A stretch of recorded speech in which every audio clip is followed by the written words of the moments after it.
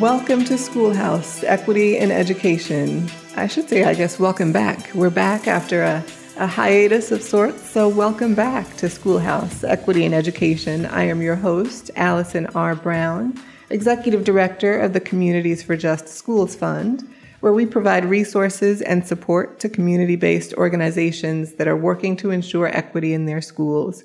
Go to cjsfund.org for more information and to subscribe to our e-newsletter. If you are tweeting, follow us at Just Schools and tweet about the show with the hashtags C4JS or Communities for Just Schools. Also find us on Facebook or Instagram. On Schoolhouse today, we are talking with Dr. Noliwe Rooks. Dr. Rooks is a professor at Cornell University, where she is the Director of American Studies. Today, we are going to talk about her seminal work, Cutting School, Privatization, Segregation, and the End of Public Education. Dr. Rooks, thank you so much for being on Schoolhouse today. Oh, thank you so much for inviting me. This book is so important. It is devastating and uplifting all at once. I absolutely love it. I have been doing this work as a civil rights attorney for many years in education and justice, and I learned a lot from your writing. This book, listeners, is a necessity. You must read it if you have not. All over the United States, we are seeing a heightened interest in the educational well-being of Black and brown children and children living in poverty. That heightened interest is well-funded and almost completely disconnected from the communities it purports to serve. And you, Dr. Rooks, begin your book with an anecdote about a student at Princeton where you teach, or used to teach, and this was when you were a professor there, but also, I should add, you were the Associate Director of African American Studies there. This student comes into your office and she voices her concern for students who are poor. And this is what she calls the civil rights issue of our time, ensuring that students living in poverty have access to a quality education. And she thinks the fix is for students like her, wealthy and white, to do their duty to equalize educational opportunity for students whom the public school system was failing. You open your book there, and it is a metaphor for a larger revelation in your research, something that you call Segronomics. Will you tell us, please, what is Segronomics and what does that mean? I think that conversation with that one student, the ways that she was intent on making like a career for herself, all of a sudden focusing on the education, the undereducation of Black children, brown children, poor children in urban communities. And she had big dreams about, like public policy this and start organizations. And so much of it had to do with her and with college students and how easy they seemed to think it would be to use this issue of education, undereducation of Black and brown poor kids to launch themselves into a variety of different careers, venture capitalism, there's edu-business, like there's this whole thing. So there was a whole narrative about profiting from civil rights in ways that I did think that she was right, that education, though it's not in the Constitution, is a right. I think that we all believe that there should be a right to education. And certainly with public education, tax dollars are spent on it. So that gives a kind of communal or public relationship to it. But she was talking about ways that college students could extract personal profit, personal standing from this. And I started the book and I was sort of like, okay, I'm going to try to figure out where does this start? Like I saw it everywhere at the time at Princeton with students and businesses but it was sort of like, let me figure out where this started. This thinking that the undereducation of Black kids, poor kids is a profit center. And I backed all the way up to post-Reconstruction to the beginning of public education, state or tax-funded compulsory education starts in Reconstruction, the period following the Civil War. And what I learned as I worked my way back forward is the things that I was noting, the things that I was, perplexed by. Like, why all of a sudden very wealthy highly educated, only ever grew up around white people, white girl, which is what she told me she was. Why all of a sudden has this become your cause? Yeah. And what I found is there's always, in the history of public education in the United States at least, always been this relationship between business, philanthropy, and a profit to be made by undereducating Black children or poor kids. There's always been businesses, as well as state governments, as well as communities that have found ways for that undereducation to profit them, to profit other people. And so what I ended up calling that whole process is Segronomics, and it's business practices. I mean, I'm talking about it in relation to education in this book, but I've heard from people who do housing and other kinds of issues that it's useful for them as well to think about these business models that come up that don't work, like they could not exist in the absence of high levels of racial and economic segregation. You have to have high levels of racial and economic segregation in order for the business model to work. And so that's what I termed Segronomics in relation to these moments where we see these relationships between philanthropists, business, and Black people and Black communities. It's frightening. It is stark. The way that you unravel it in this book, it makes common sense. You know, I think that there really is the corporate interest in the racial and economic segregation of the country is currently palpable. But as you mentioned, that interest has a history. And I just want to read a quote from your book, Cutting School. And that quote starts, "Schools for Black children were a consistent target of economic and social disinvestment, and white Southern legislatures employed a variety of means to ensure that the fewest possible Black children had as little access to schools and education dollars as they could legally manage." Will you share with us a little of that history, Dr. Rooks, of Segronomics? What are its origins and how does it have such staying power? Some of the earliest examples that I focus on are right during that period of Reconstruction. So because Reconstruction is undertaught, I just want to say really quickly, it's a 12, 13-year period following the end of the Civil War in 1865. One of the things that comes out of that during the Reconstruction era, this period where the federal government has to figure out, well, how are we going to ensure that these folks we've just fought this war to free are able to actually use their rights, the right of freedom, the right to vote, the right of citizenship, the 13th, 14th, 15th Amendment, you know, in the face of these people who we fought to death, like we fought them to surrender, but they haven't changed their views, like they lost because we outfought them, but, you know, they still think the same thing. So what are we going to do to make sure that they're safe and that they get to actually act like citizens? So one thing is, of course, they send in troops. There's federal troops there, but they also make sure that Black people can vote, and they make sure that there's public education. And they knew, you know, at the time, poor white people in the South were not getting educated. The planters' children of slave owners and plantation owners, you know, they were educated, often going to boarding schools or, you know, out of state. But just regular white people were not. So it was like, okay, look, we are going to make it palatable to white people for us to send federal funds to educate, you know, Black folks, because we're going to also educate white people.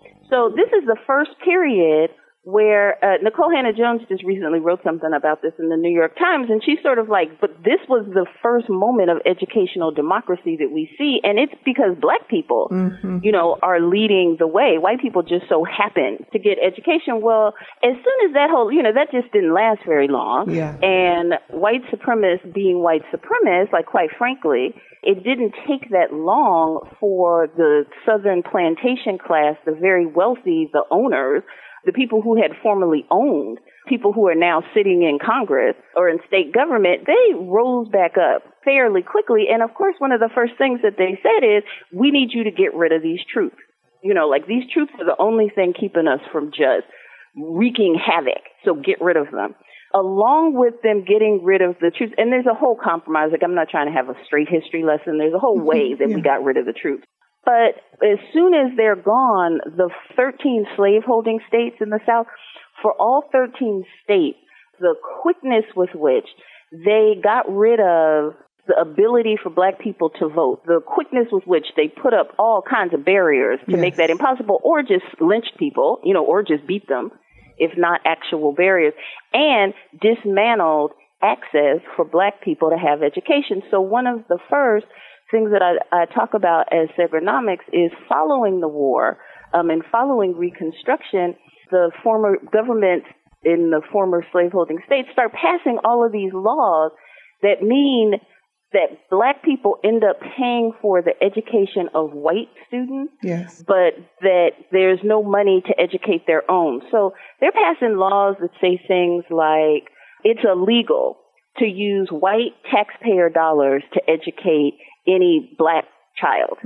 But black people, black communities still have to pay their taxes to educate white children, but then they have to pay extra money, a double tax, in order to educate black children, right? Like, so the burden of education then falls firmly on poor, sharecropping, barely making it, or even if you were a landowner, a farmer, you didn't have money to be paying a whole extra tax to try to educate your kid, but that's what was required. And this was so lucrative. It was so popular. Like saying things like it is illegal. Well, of course, they just said it's illegal to educate black and white kids in the same space. Like, that's just over. We were doing that before, not doing that anymore. And if black people want their own schoolhouses, if they have to build them, they have to pay for them, they have to donate the land to white county officials in order to get it.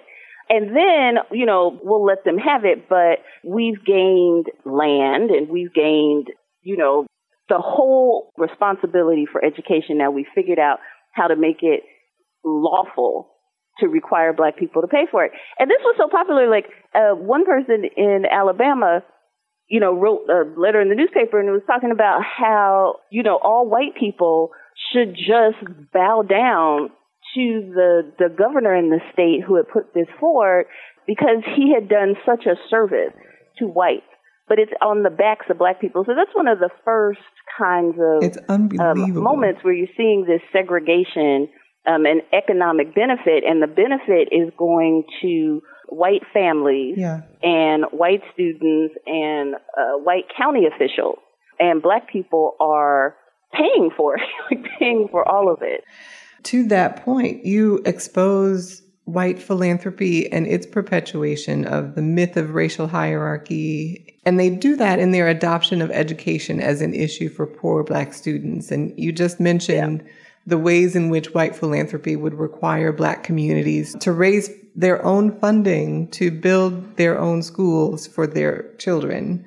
Yes. This is a quote, "Black people in the rural South were the largest contributors to black education," which is something that, people miss. There's actually a counter narrative to that that's just false, that black people don't care about education, that they haven't actually contributed to education and live off of the government, so to speak.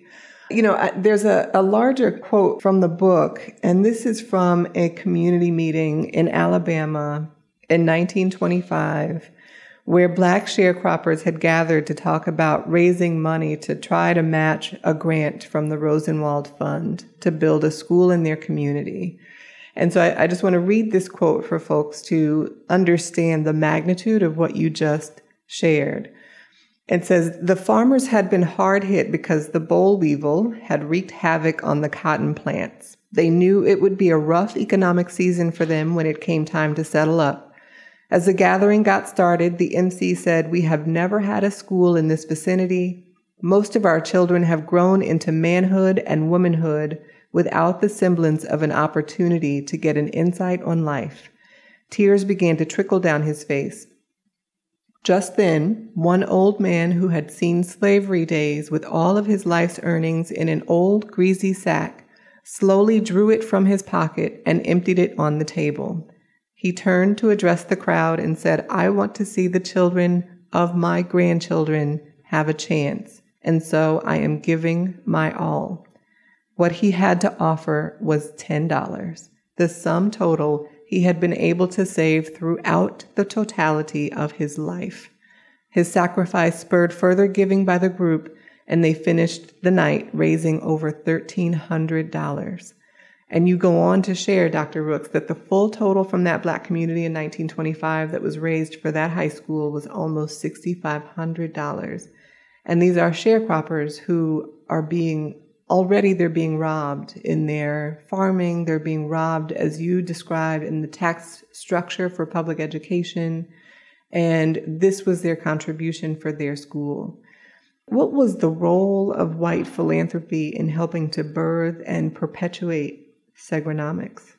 This is something that I didn't know. So this is something I came across and was kind of like, wow, look at these philanthropists really throwing down for Black people all of a sudden. And how did I know nothing about this?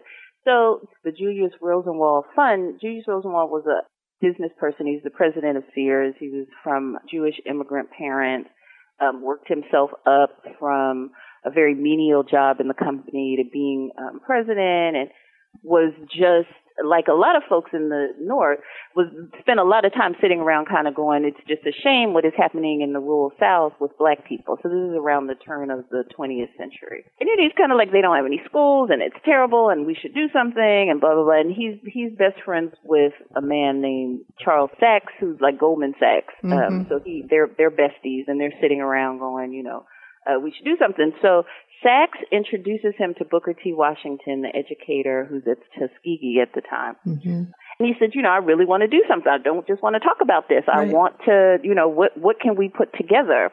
How can we fix it? And they come up with this idea that, well, why don't we just build some schools in the rural South? Like the issue is Black people in rural areas where at the time most were living in the South. They had not started to move to cities, so they were still in pretty rural areas. There weren't opportunities for education, and as I already talked about a little bit, white legislatures were busy figuring out how to make sure that there wasn't going to be any access to education for them. So they come up with this idea, let's do a grant program to allow people in communities to apply, and then we'll give them grants to build schools. Mm-hmm. Well, it didn't take long for them to recognize or to be told by powerful white people in the South, former slave owners, mm-hmm. that we do not think the lazy Negroes amongst us. So even though the fact that one of the things is just consistently amazing, like I did know it, but to consistently see it is, you have all of these white people who every work need has been taken care of by enslaved people, in the previous eras, and they still have servants left and right. Like very modest white people had servants to do their work. Black servants, but there was yes. this constant Black servants. There was mm-hmm. constantly Black servants and workers doing the menial labor of running their homes and their businesses. Yes. Even for just middle class folks, that was common. And yet there's this consistent narrative about Black laziness. Like people who built the entire wealth of the country and are doing the work in your own home, right. Somehow your cultural narrative is they are lazy. And if we let them, they will just lie around and do nothing. So they come up with, well, on the one hand, these white philanthropists and Booker T. Washington, come up with this idea, yes, use your money to build schools. It's wrapped in this ideology of Black laziness. So they're kind of like, well, if we just start giving them schools, if we just start building schools for them, or if we just start giving them money to do it, they'll be lazy. Not to mention the white people in the South will be upset. They will not like mm-hmm. that. They will be trying to figure out, why are you giving all the money to Black people and not to build more schools for white people? So they come up with this grant program. So what they said is, what you have to do first for very poor community is you have to raise at least $500, depending on the size of the school.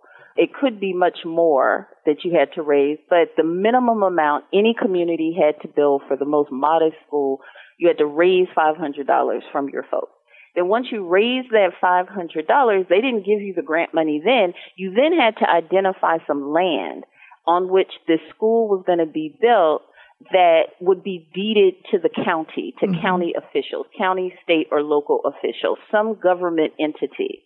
You had to identify land and give it to them in perpetuity for you to then build a school. You still didn't get your school after that. Then you had to identify and make available the materials that we're going to, if you want to go chop down some trees on somebody's land to build this thing, if you want to figure out how to trade work for lumber, you had to figure out how you were going to pay for the materials. And then you had to find the labor to do it, right? You still haven't got any money from anybody else. This is still all poor, sharecropping black people. You had to find the land to do it. Then you had to get it built. And at that point, you could say, I have a school, but you still had to pay for it. Yeah. So when people have, I mean, in like almost 5,000 schools, Rosenwald schools were built across the South. I'm not hating on Rosenwald. Almost a third of black people in the country got educated in one of these schools because they were the only, option. But the thing that has come up around it is often there's this praising of Rosenwald, like, oh, how selfless he was. And it's, that he helped black people. But when you crunch the numbers, those poor black communities paid for 2/3 of the amount between their tax dollars, the donations, the money that they raised. 2/3 of the amount for educating their kids came from those communities, not Rosenwald and not white county officials, not tax dollars. Those folks had to come up with it, and it's still in the face of them being called lazy. And as we even learn the lesson today or hear about Rosenwald schools, it's all this thing about, look what this philanthropist did. And it's not that different, I don't think, from some things that we see today. Yeah. Right. But that's where it begins. For me, that's where it begins. The narrative about the Rosenwald schools and the philanthropy and, what an incredible giver he was.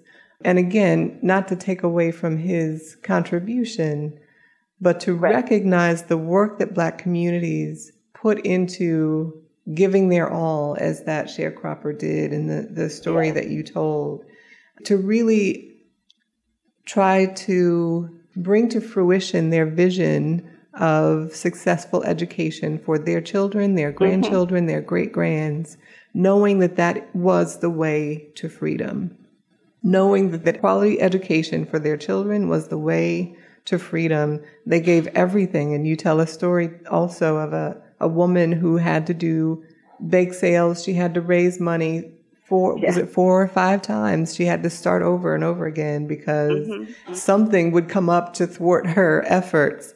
And she would start over, and she did that and persisted for almost 10 years. To get one school built. And again, it's as much about, some of what I discovered is, how pernicious, how degrading. Like, we know white supremacy is a problem, and we know that stereotypes are a problem. But again, when you see a woman in her community spend 9+ years figuring out how to get one school built and organizing the entire community over and over in order again. To do it multiple times, because the first time they raised the money, to get things done, and then the treasurer, black people are human like everybody else, so we have we have thieves amongst us. The treasurer just took all the money that these people had spent a few years raising and ran off with it to California, right? And then the second time they get as far as getting the materials and getting the land and getting the materials straight. And then the black men in the community could not quite get themselves together to build the school. So all of the materials end up rotting on the ground. And then the third time is a charm. They get it together, get the land, get the thing built. And that's told as a story of, where would we be without Julius Rosenwald and the Rosenwald Fund? But when you read it, it's hard not to think, where would we be without that one woman who was committed to black children, to her community, and had the patience of Job? Yes. Like, where would those communities be without those figures? And we so rarely talk about them. We talk about how great it is that rich white people came along. And I think it's an important note for philanthropy today, and a question that I think should inform the work of philanthropy, which is, where does your philanthropy come from? And if it's coming from a place of belief in Black people as lazy, or the communities that you're supporting as lazy or incapable or whatever it might be, and then making them jump through these hoops in order to get resources and essentially putting them to work for themselves, even as they continue to work for themselves and everyone else. That is problematic, and that is not collaboration. That is not partnership. One of the things that connects that period with this is the ways that philanthropists assume that there were no people, and continue to assume that there are no Black people working on these issues in those communities, that there's no expertise already there, that there's not generations of knowledge, context, and knowing what works, what doesn't, what, like they then, like no one went into these communities and said, what kind of school would you want? Right. How would it best work for you? And so the other thing about these ideologies of white supremacy were that all of these schools that got built, all the schools, no matter who was building them basically, said that Black people had to engage in vocational education. I'm not mad at that. Like, people learning how to be nurses and make bricks and do home economics. I am not the least bit mad at that. The thing is, there was no option whatsoever for any other kind of education. Right. So you didn't have the choice of, if you did want to sit around and contemplate Plato and perhaps go on and, be a concert violinist or whatever, like you wanted a different kind of life for yourself, that was just not even a topic of conversation as far as white people were concerned who were funding this. It all had to be vocational. And they said, and the thing that's amazing is they're busy writing letters to each other, so it's not like you have to intuit. You don't have to guess. They're like, well, Black people need to be taught their place. Right? Like, so these same folks who are coming with the schoolhouse in one hand have this whole ideology and narrative on the other, that they have to be taught to value hard work. They have to be taught their place in the social order. Yeah. Like that they're not equal with white people. And the ways that we can ensure that the South stays with this hierarchy, again, they're writing, so not me intuiting, the way that we can keep this hierarchy of white supremacy, of white people on top, white men on top, is through a kind of education that makes clear to the Negro that there's a social order, and this education prepares them for the place that we want them to be in, which is at the bottom. We'll have white men doing, the more cerebral, being middle managers, and we want to prepare Black people to be laborers and to provide service. So that's the thing, right? It's not that I think there's something wrong. I often, people will often say, not everybody, when I'm doing talks, right, people will be like, what is wrong? Well, like, you sound like you're looking down on vocational education. It's not that. Yeah. It's the ways that they connected vocational education to Black inferiority, and that was the only education you could get. Yes. And that's one of the things I also think connects with a more contemporary period, is that it's an idiosyncratic form of education that's prescribed only for Black people.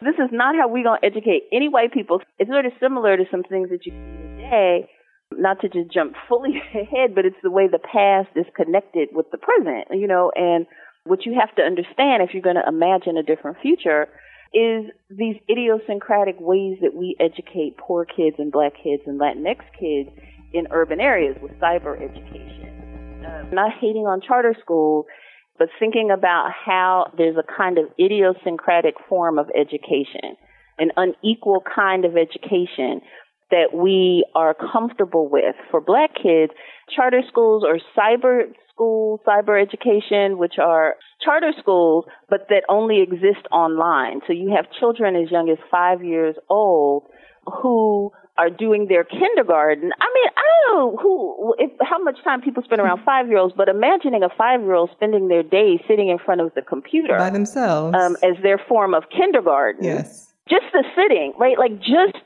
Yes.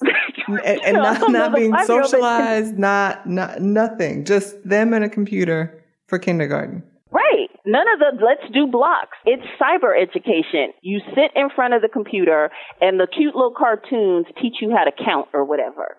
right? Yep. Those forms of education are on the rise in Yes. poor Black and Latinx communities and in rural white communities, on the rise because they're cheap. So in some places, these are accounting for up to a third, knocking on the door of a half of how Black and brown and poor kids are being educated depending on the exact place. And you never, ever find this in wealthy white communities, That's right. ever. To me, one of the threads is really how there's consistently types of education, ways of paying for education, and ideas about what you want for Black, brown, and poor kids that are embedded in education that are just consistently separate and unequal and are making millions. For people who come up with this crap.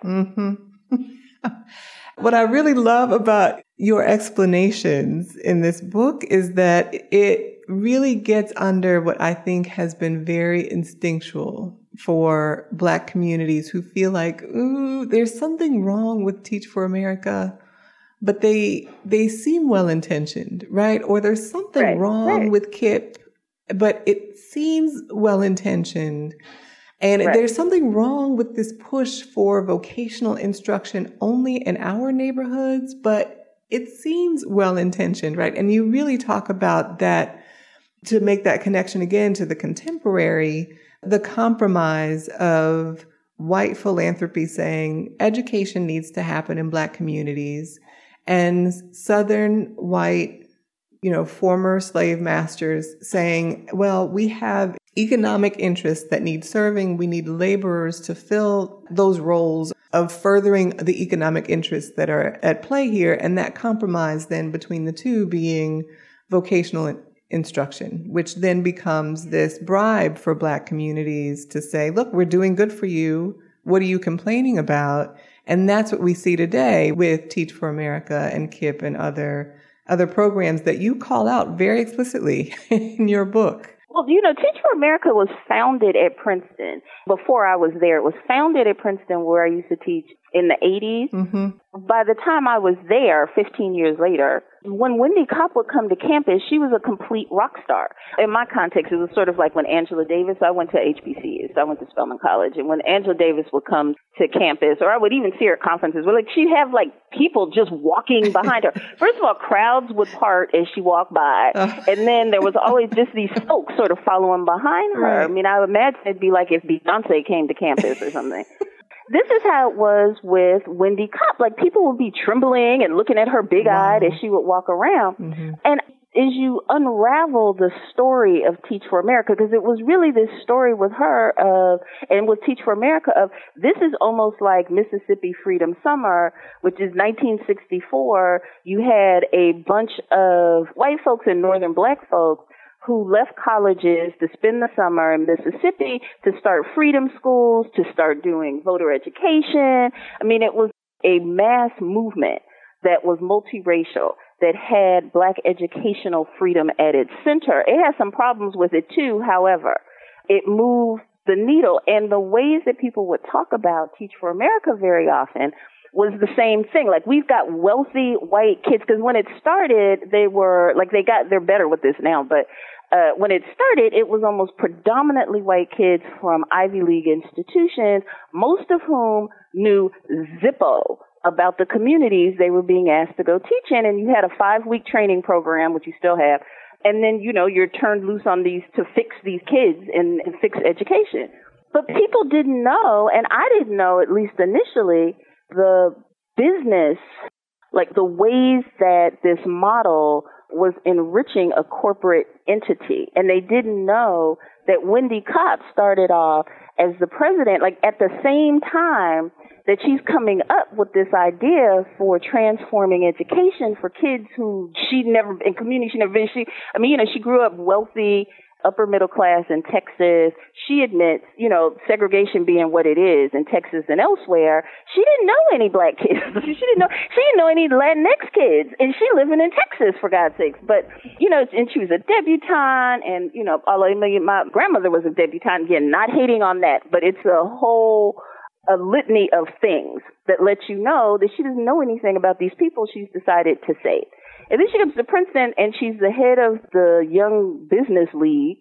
And this is at a time when the Fortune 500, like business, Wall Street, hedge funders, and corporations have just started to figure out, because of Reagan, that there is profit to be made in privatizing public education. So they're busy like writing letters to each other, forming commissions.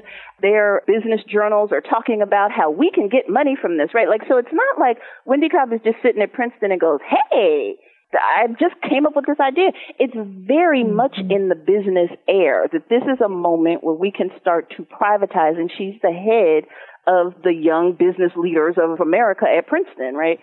So when she comes up with this thing, and the part that I was surprised I didn't know more about was the ways that it was about privatizing education and extracting money from struggling communities. So Teach for America, for example, for every teacher that they place, and they're placing these teachers in urban areas that with failing school systems that are underfunded, that are constantly in debt, or at the time, they don't do so much in rural areas anymore, but at the time they were still big into, like, let's go to Appalachia and place some teachers with white Appalachians. But they were charging these struggling school districts between $2,000 and $5,000, which they still do, to place a teacher, right? Like, so you're in a struggling area, like you are a philanthropic organization.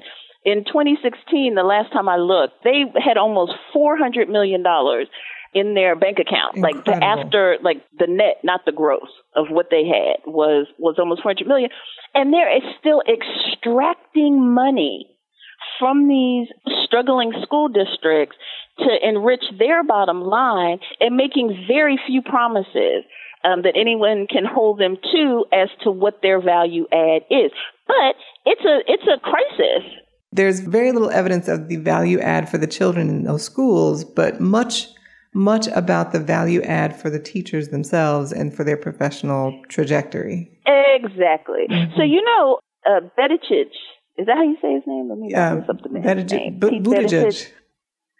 From South Bend, Indiana. Pete Buttigieg is a TFA'er. And so if he were to be, out of college, he was a TFA'er, and people still trying to work with him about his thinking about privatization of education, but he is an example of what TFA offered middle class, upper middle class, highly educated white people.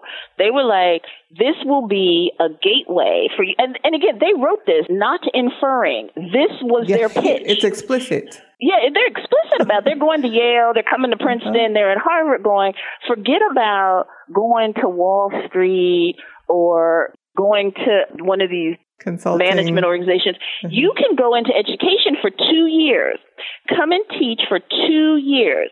And then after that, we hope you might stay around, or, this will open doors for you in all kinds of other ways, in the same way that the Peace Corps used to. So you could go run off in the Peace Corps, go to underdeveloped, region of the world, spend 2 years. And when you came back, if you wanted to go to law school, people would say, oh my God, it's someone who went to the Peace Corps. It would elevate your dreams for yourself after.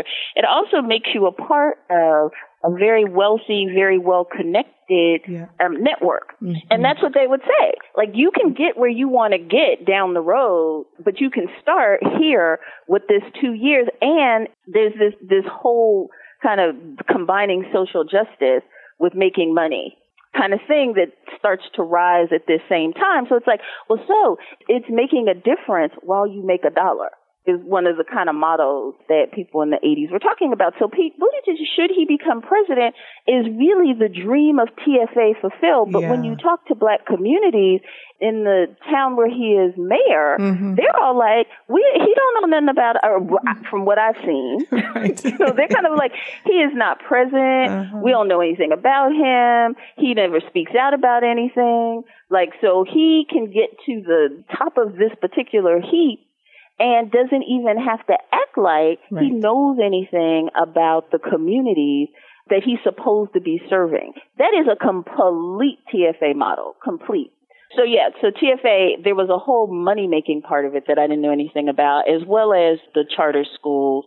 Just the model takes money out of struggling school districts. And again, with all of the philanthropic support that they have, It's not like they couldn't just open up private schools, right? Like Bill Gates could just open up private schools in communities. If he had this big concern about what is happening with poor kids, well, here, why don't I just fund a chain of private schools that kids can go to, which is not then sucking money out of the public school system. It's not doing that. And then you have Black parents who, since post-Reconstruction, have been like, I don't care what you say it is. If you are going to educate my baby, I'm there. I don't care what other people are saying. Well, who cares if it's vocational education? My kid is going to be sitting in a classroom. I'm going to give my last dollar for them to sit in that classroom. Yes. And so with charter schools, people always say, Black families love charter schools. Of course. You telling them that you're going to educate their kids. It's just you're not necessarily always doing that, and you don't own up to it. Yes. Yeah, see, now you have me like screeching a little bit. Like now you got me upset. Well, I will tell you, there were moments where I literally just screeched, no words or anything, reading your book. It's infuriating, but it's also, it's uplifting. And one connection, an important connection that you make between that historical context and today is this culture of resistance, and which also kind of annihilates the myth of laziness in Black communities. But you have a whole chapter dedicated to the resistance that Black communities are leading today. And in that chapter, you talk about the work of several of our partners at the Communities for Just Schools Fund. You talk about grassroots organizing groups like Journey for Justice and Urban Youth Collaborative and Philadelphia Student Union, Youth United for Change, and Coleman Advocates. Can you talk a little bit, Dr. Brooks, about how their work is related to your study of Segronomics? The idea of Segronomics, it's an extraction of wealth from communities that do not have the power to either see or understand or to push back. Mm-hmm. It's based on an acceptance, and like in talking about how people just get excited, you want to come in and build. If you're Rosenwald or if you're KIPP, people are like, you want to build a school for our babies? Sure. Yeah. And it's based on, Segronomics really based on you not going beyond that, just that. What I found, and again, this is yet something else that I didn't know till I went looking for it, is all over the country, and it's been true for decades, young people who are supposed to be the passive receptors, yes, of all of this Segronomic activity or you're just supposed to be happy.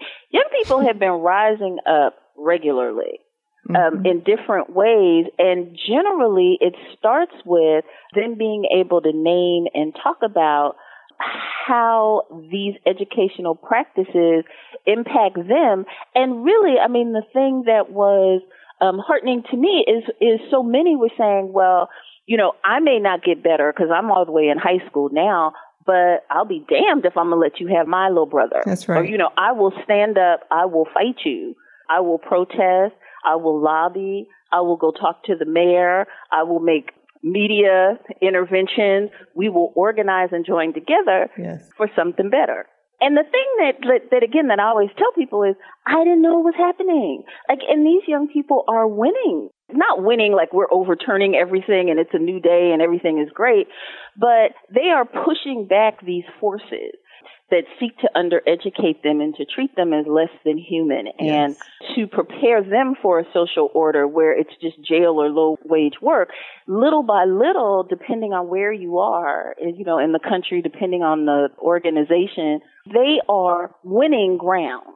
They're pushing back. That's right. And they're gaining ground. Yes. And one of the things I'm always telling folks who are like wringing their hands, like, well, what should we do? You need to join these folks. They know what to do. They need help. They need visibility. Yes. They need support. Yes. Let them be your general. Just ask them, what do they need from you? And there are very few communities where you're not going to find this kind of organized resistance. So, that's right. But the way that the media has managed to just not even mention that students call themselves unionizing over these issues of education all over the country where it's most needed. And it's kids that are young people who really don't have the entree and the access. They have to fight their way to the mayor's office. They have to fight their way. Nobody's picking up a phone and saying, let me smooth the path. Here, come talk to the governor. Not. That is not happening. They are fighting for every face-to-face meeting, and they're doing it. And they're winning. Yes. It's not a revolution. It's not the kind of winning where you're kind of like, and now it's and now winning. We're done. Yeah. It's not that. Yeah. Yeah. I loved how in the book you kind of came to this end, right, where you reached this climax with all of the history and all of the current work that's happening to maintain racial and economic segregation in order to line the pockets of corporations and other, so-called nonprofit organizations, other organizations that are white-led and wealthy and completely disconnected from community. And then you dive deep into community and really show the ways that young people especially are leading us into the freedom that sharecropper who gave his last $10 was imagining. And it's just so powerful to do. And I'm so appreciative. And they are winning. They are winning at the policy level, in the schools. They are winning legislation. They are winning by themselves running for office. These young people are powerful and they are doing it. And they are in communities and they're ready. If you want to take a look, just open your eyes and see them because they're there and they are ready. I just want to close, Dr. Rooks. I so appreciated your voice throughout this book. And I'm just curious, and you do share a bit of your story in the desegregation, the larger desegregation story, but what is your story? How did you come to this book, or how did this book come to you? So I'm in Africana Studies or African American Studies. I'm in Black Studies. And what that means to me is a history and a legacy of being a scholar activist, of using the scholarly world and resources to lift up, shine a light on things that the world needs to know that we don't know because we're undertaught. Like, here's the thing about the book, Black people undertaught. And a lot of the Black institutions that made it their business to make sure that Black people knew that we were not who they said we were. The Black teachers, Black schools. I talk about Black independent schools in the book, some of the more successful models, who really runs through all of them, despite maybe difference of emphasis or ideology. All of it is, I will make sure that you are somebody, not to sound corny, but you are somebody, and you come from people who have done things. You come from a community, and that means something. Yeah. And there's so few places, I think, today where you can take that for granted, where if you are in a neighborhood, everybody in that neighborhood is going to try to see after you. So one of the things that I've always felt about my work in higher education is it needs to be understandable, or some aspect of my work be understandable and useful for people who are not, and readable and be of use. If that book can be of use to people who are fighting, then I feel like I've done what I wanted to do. And so some part of just for that being the work, that's where that comes from, my understanding of what Black Studies is and what it should be. But that topic really did just have to do with the story I start the book with, a young white woman who comes to my office and is all like, why do you keep telling people that you have to go ask people's grandparents or caretakers or aunties, if we want to do something in education in their communities? Like, why do you think Black people care about education? Like, I've heard that so many times, that Black people don't care about education. If education is failing, it's a failure of Black families. And these individual, if you get individuals who, bootstrap themselves, that should be enough. Let's don't look at the system. And between hearing the very privileged white people tell me about Black communities that I just did not recognize. I grew up in Black communities. I didn't grow up in integrated communities. And I didn't recognize who they were talking about or what they were talking about.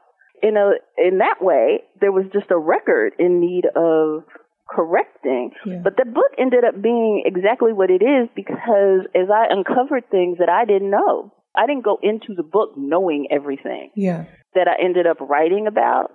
in the research, trying to ask the questions that I had about why are these philanthropists talking about me and mine in ways I don't recognize, which is the basic research question around this topic. Yeah, I kept stumbling into things. I'm like, I don't know this. And I bet that means nobody else does either. Yeah. And so then putting together the narrative, people tell me, well, I knew the history of the Rosenwald schools. I had no idea what Nixon was doing when he got elected. Uh-huh. Or I knew what was going on in the South.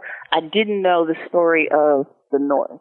And the big takeaway for me has been that the big impediment to change in education where it comes to segregation is white parents.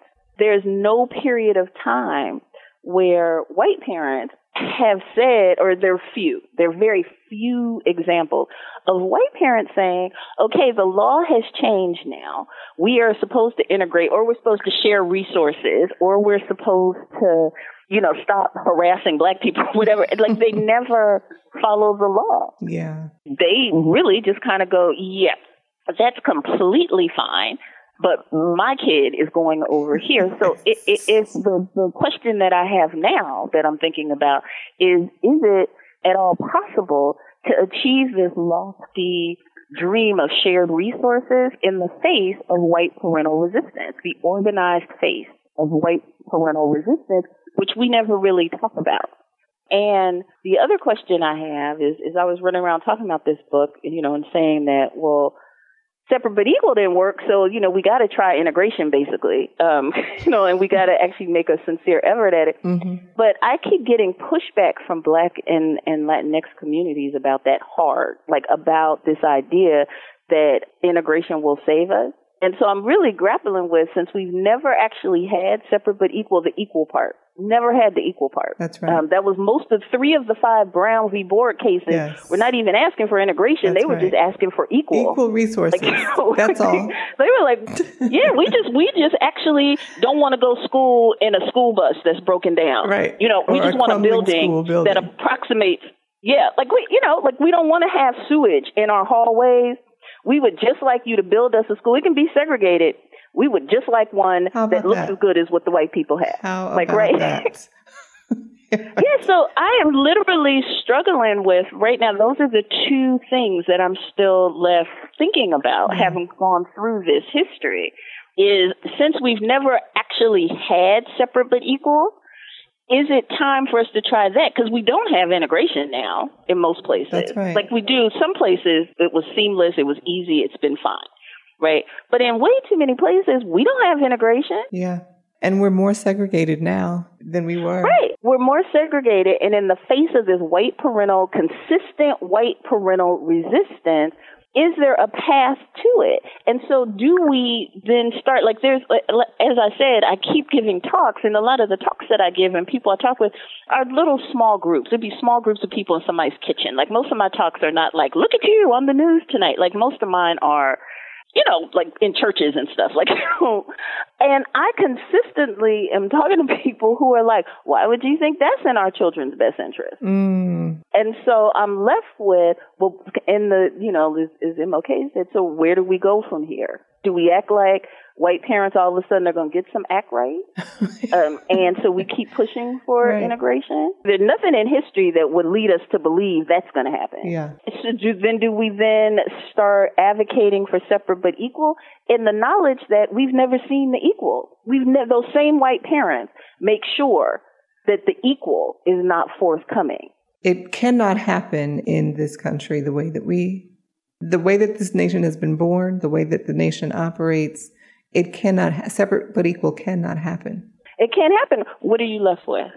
Right? You got a public school system, if it's charter schools that got no excuses and, kicking people out and, all the things that we know are wrong with. Only like 20% of charter schools do better than traditional public schools. And we talk about that 20% as if, it's 80 or 100%. It's not. About 20%. Mm-hmm. So what are you left with?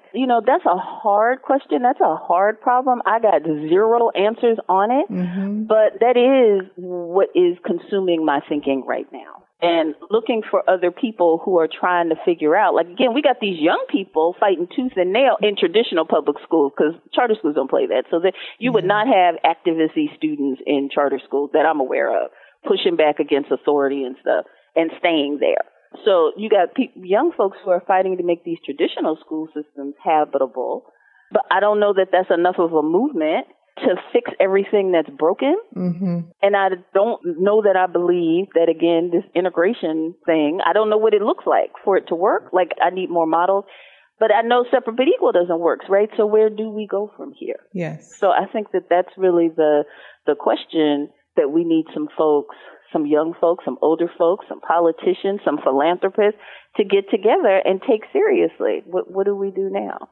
I will say that, I know that the groups that you talk about in your book they've got the answers, and they are just doing that work. They've got their heads down. They are plowing forward, and they are doing that work to build the schools that are going to be successful for Black and brown communities. That's, they really are our leaders, and they are the ones who have many of the answers that we're looking for. And, Dr. Rooks. Yeah, always follow the kids. I'm happy. Like, lead me, children. Yeah. I'm happy to be whatever help and use I can be. I'm happy to do it.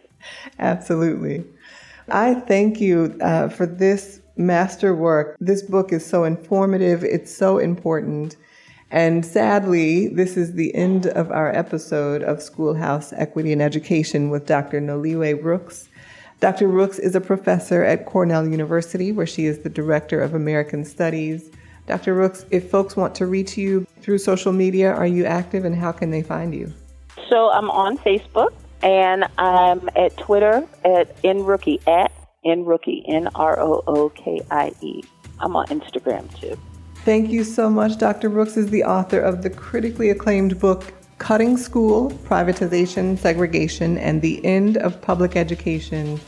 Thank you so much for being on the podcast with me, Dr. Rooks. Thank you. This was great. I want to thank the show's contributors, Alexis J. Smith and Abdul Rufus. Thanks to all of you for listening in. Remember to follow the Communities for Just Schools Fund on Twitter at Just Schools, and find us on Instagram and Facebook. Sign up for the CJSF newsletter at cjsfund.org. Thank you all for listening. Have a wonderful week.